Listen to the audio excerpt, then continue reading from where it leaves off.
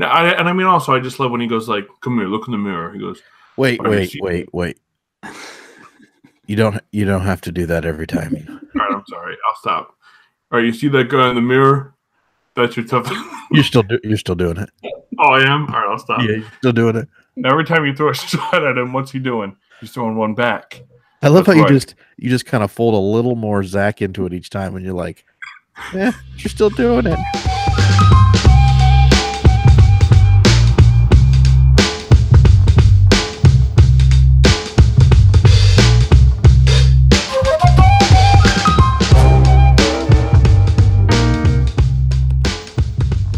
Stop saying pretty Ricky. Just call That's what his name is. Just call the man by his name. That's what his name is. Ricky. It's pretty Ricky Conlon. It's Ricky Conlon. It's pretty Ricky Conlon. DeWine Dixon in the last episode. Every time he said Mason DeWine Dixon, Mason DeWine Dixon. I feel weird saying Mason Dixon. Can I say something? Can I tell you right now? I would rather if I was purchasing the movies and I could only buy 5, it would be 1 through 5. Bye. Well, that's just garbage. To me, the franchise is more sacred than any single movie. Like, I don't think it's a one movie franchise. I was talking to my mom. It's her birthday tomorrow, and she was saying that, in her mind, there's only one.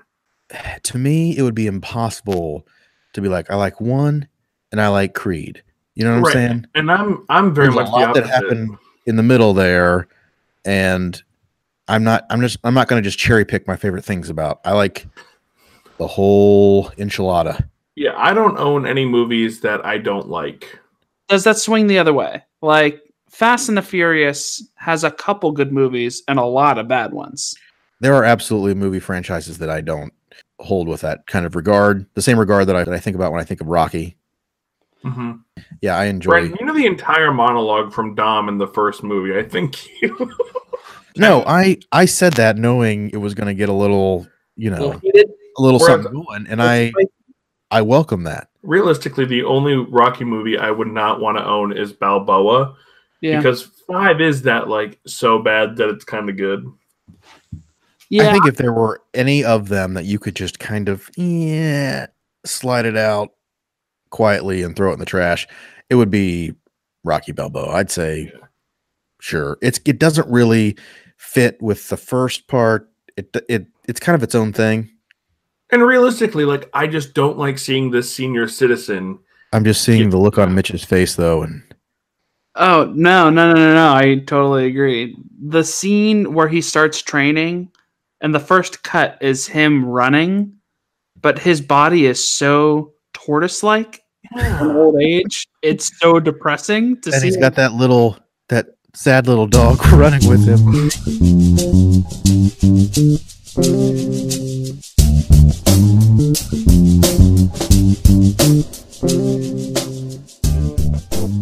The thing about the first Rocky, and I don't know if you guys would agree, that is so striking for me is that it is through and through an indie movie. Interesting. Well, yeah, when you hear about how it was shot, right? Literally, they're driving by one day and they see a stretch of road and hey, get out and start running. Yeah. Right? That does scream indie. That this didn't have the huge production values. They didn't have time. There's stories of there's a van, a Hers chip van in one shot. And they just didn't have time to reshoot. So they left it in the movie. Yeah. And it's the thing, I think, if I saw this movie today in an indie theater, I'd be like, yeah, this makes perfect sense, and I love it. Right. It feels like an indie movie, and they scored a huge win with getting Burgess Meredith in there. Yeah. Absolutely. Oh, Mickey. I love Mickey. God love him. Yeah, tomato. Who are some other underdogs that we can, think of who maybe would be comparable? You know what I mean? Braveheart is absolutely an underdog story. I really put some thought into a war movie and fighting for your life, fighting for your country, fighting for your people. A war movie versus a movie like Rocky, and at that point when I was asking myself this question, I was like, Rocky being a boxing movie, but Rocky's so much more than a boxing movie. Rocky's Rocky's fighting for his life also. After Rocky, the first person I think of is John McClane in that first Die Hard, where, it's just him versus 12 terrorists. And by the end of the movie, he's drenched in blood. His feet are just filled with glass. He's totally at the end of his rope. Greatest underdog movie, Mighty Ducks.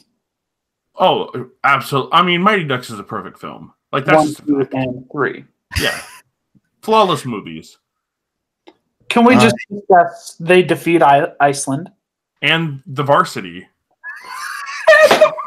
In that order. By sweep. Yeah. And the second one, all right, we're getting sidetracked. And the second one, they defeat the country. And the third one, and the really good high school team. That they couldn't make. I love how they go from this District 5 ragtag to representing America. And they only won the Pee Wee hockey because the Panthers got the measles. This isn't a state championship for that age. This is a Pee Wee hockey tournament. That they barely won. They barely won. And at one point, remember they run into the Hawks in the playground and they say, "Can't believe they beat us last year." So like that was a year ago. It wasn't like 3 years have elapsed. Although the Hawks do seem like they're 60 now in the second one. You seem old. Can't believe they beat us last year. It's Oh, like a beer in that scene. I'm like, whoa, when did you get so mature? Which character do you feel like deserves a spinoff? If there was a spinoff to be made, I'd love to see a Making a Murderer style docu-series on George Washington too. I also really want to see My Cousin Paulie. yes. Zach, can you give me the seminal line from My Cousin Paulie? were these magic fruits? Yeah. Were these magic cheesesteak? Did you get these cheesesteak from the same guy who sold Jack his beanstalk beans? So I'd watch that. Brandon? I think I'm going back to Gazzo. Yeah, interesting. We dip into the second-rate loan shark life, and I would say I would maybe take a little bit of The Wire and take a little bit of The Sopranos, and you got my show. You got my show right there. Ooh, Pretty Woman, but with Clubber Lang as the Richard Gere character. Oh man! And Adrian in the red dress. Hey, woman. And I want Mr. T to sing Pretty Woman. How'd you like to have a real man?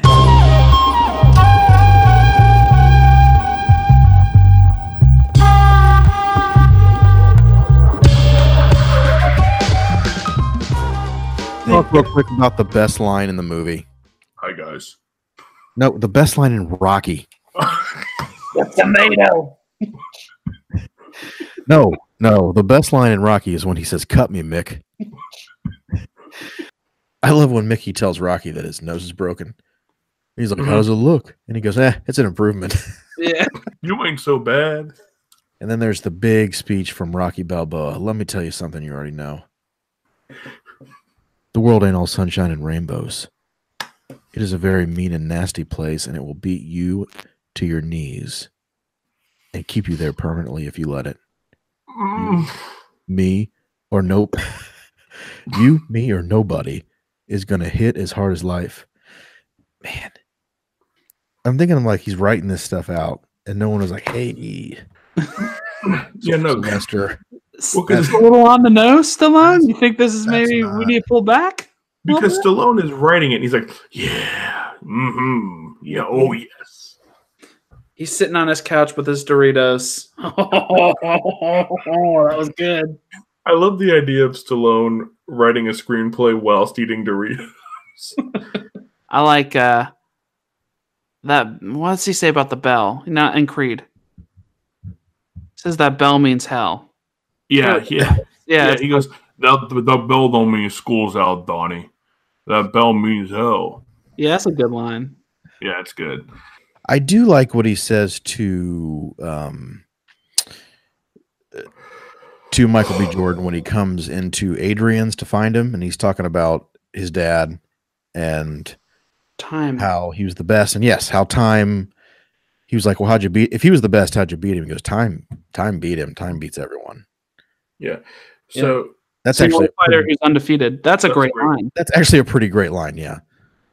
I will say it's so small, but I love when he says to Creed in prison, he says, "Maybe you're not angry at me. Maybe you're angry at someone who can't defend themselves." Or is it, "I don't sweat you"? The best line in Rocky definitely does not involve Paulie in any capacity.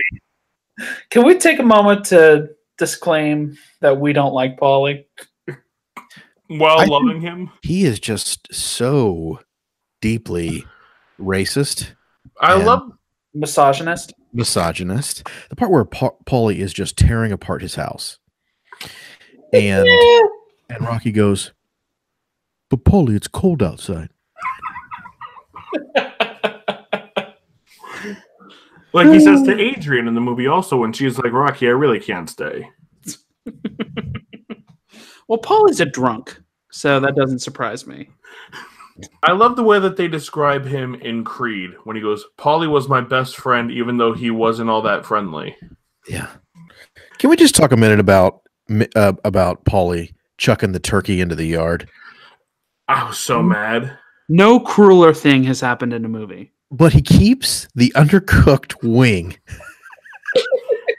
Can I say, side note? Chopping And on it. starts munching on it, and then he offers some to Rocky. Let's rank the most evil moments in movies ever. Number 1, Paulie throwing the turkey out of the window. Number 2, Ray Fiennes in Schindler's List. I'm going to throw my hat in the ring for when Mickey is talking to Rocky and he says, "You had what it takes to be a good fighter, but instead you became a leg breaker for a second-rate bone shark." And Stallone just kind of quips, "It's a living." And then, right. And then Burgess fires back with, "It's a waste of life."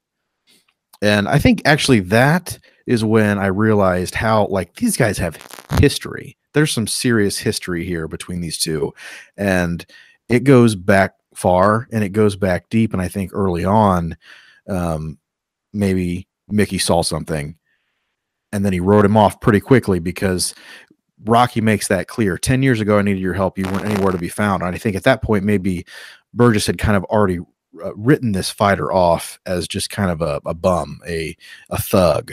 And, because I was kind of bouncing back and forth on that because Mickey's insults cut so deep. It's like, gosh, like he really like has an issue with Rocky. Like, you know what I'm saying? Someone you don't care about, you don't take that, you don't put that much thought into this. These are the things I don't like about you. These are, you know what I'm saying? Like you just don't put that much thought into it. But he's clearly thought this out. And Right. These guys go back far. I think when I was a kid, I thought like he was leaving the light on for Rocky. Like he was gonna, he always wanted Rocky to turn it around. But as an adult, now I see like, oh no, he'd written him off, but he had good reasons for writing him off. Yeah. You know, he'd had to come to peace with why he had to give up on Rocky. Yeah. That was a really good touching take. Zach, can we do the funny take? I'll be Mick and you could be Stallone. Yes. Because you had what it takes to be a great fighter, and instead you became a leg breaker for a 2-bit loan shark. It's a living. It's a waste of life. All right, that's it. I just wanted to get that out. That wasn't bad, Mitch. That was a pretty good. I have a pretty good Burgess Meredith in my pocket.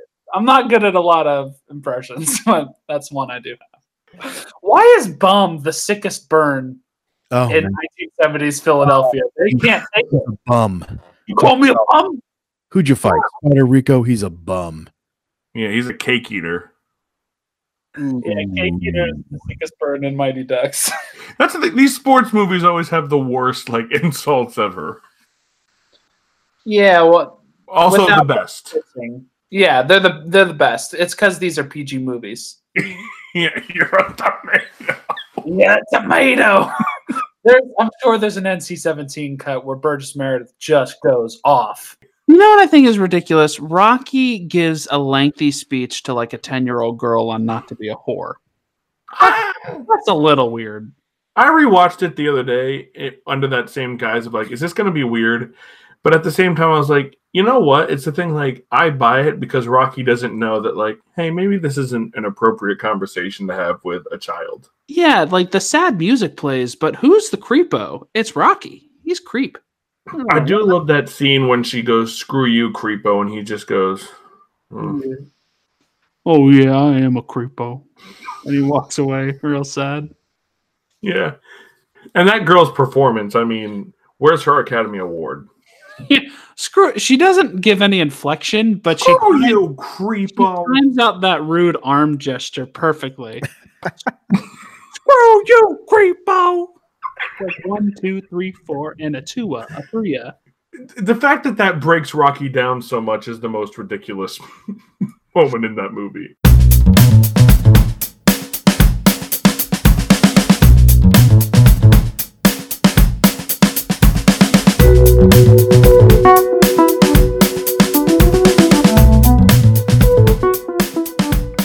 What parts hit you the hardest? To me, it's everything he does with Adrian. We haven't hit on that at all. Every moment he has with Adrian is very touching. Yeah, like I was saying, when I think about Rocky, I think about the scene where he takes her ice skating and he just runs next to her. And it's a thing like, you know, here's a guy who he doesn't have any money. Yeah, it's kind of the annoying trope, I'll say, for Adrian of like, she was beautiful all along. She was just wearing glasses. You just have to take the glasses off. Hate that. But she does. I love that she becomes more self-possessed as the movies go on. Mm-hmm. Can I say what I love about that first date scene is he haggles with the rink manager over $2? Yeah. I love he's like, Adrian, stay right here. I'm going to go smooth this guy out. Man stuff. Let me go talk to this guy man to man. Gosh. All right. What scenes hit you, Brandon? Absolutely everything between Rocky and Mickey. Those were my. I feel like that it's been evident in everything I've said before now, but that almost father-son, mentor-mentee, just that relationship. There's clearly a lot of hurt. There's clearly a lot of just, to borrow a line from Paulie in Rocky Balboa, just a lot of stuff in the basement that needs to be aired out. They need to work it out, and they do, and they do it well. And they form, I almost said dream team, but it works. Their relationship works, and I feel like Mickey and Rocky take the prize home for me.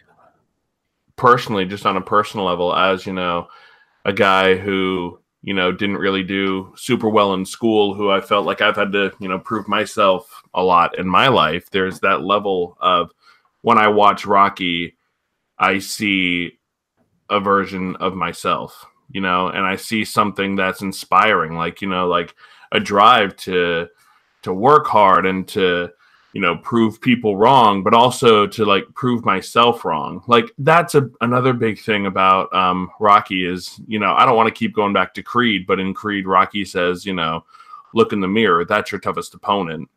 And, you know, in Rocky, that's so evident to me is that like, you know, at the end of the day, the person that Rocky needs to overcome is himself. And, you know, in my life, that's something that's really resonated with me. So I think it's that whole element of you seeing Rocky decide like, no, I'm not going to be a bum. I'm not going to, you know, be the guy who is taking these easy fights. I'm going to go the whole way with Apollo Creed. Am I going to win?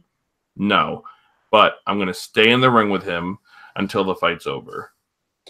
The message that I can work harder than I think I can. I can push myself more, you know, than the world tells me I'm supposed to. I can keep going is something that is a powerful message. You know, I think these movies have the potential to shape the way we think. They really do. And you know what I love about Rocky?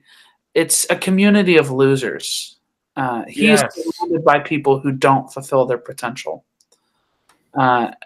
Because I think why I resonate with that, because I think that is real life. I think that's what most neighborhoods look like. It's filled with remember hymns and what ifs, people who could have seized a moment but didn't. That's what real life is, or people who never got the chance. So there's something powerful to me about Rocky is the one in a million who gets the shot. Yes. And everyone else loves to root that person on. Yeah. And so much of Rocky for me too, and it gets, this is more getting into the later films in the franchise, is you talk about, that community of, bums and losers, and it's that Rocky is taking them with him in a way. Yes. I just think rewatching it this time when I saw how fickle Apollo's decision was, pick that guy. And that's the one who got the shot, right? That really just struck me about, there's no cosmic design here. The American dream in these movies is presented as it's cold and unfeeling, and it's business. It's business. All right, fellas, the consensus is Rocky the ultimate underdog story. He's the ultimate underdog because he carries the hopes and dreams of his entire community. He's the ultimate underdog because he faces an insurmountable challenge and finds unknown strength in himself to meet the challenge. He grows into a new person to overcome the challenge. Yeah, he's the ultimate underdog. And Rocky is the every person. Everyone identifies with Rocky. At least I do. I don't know. Like I said earlier, I definitely do.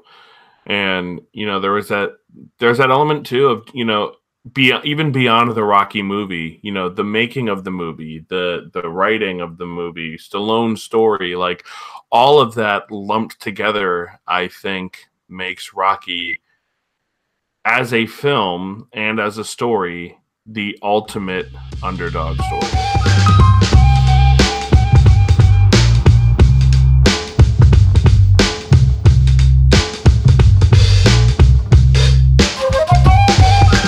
Well, that's going to do it for us.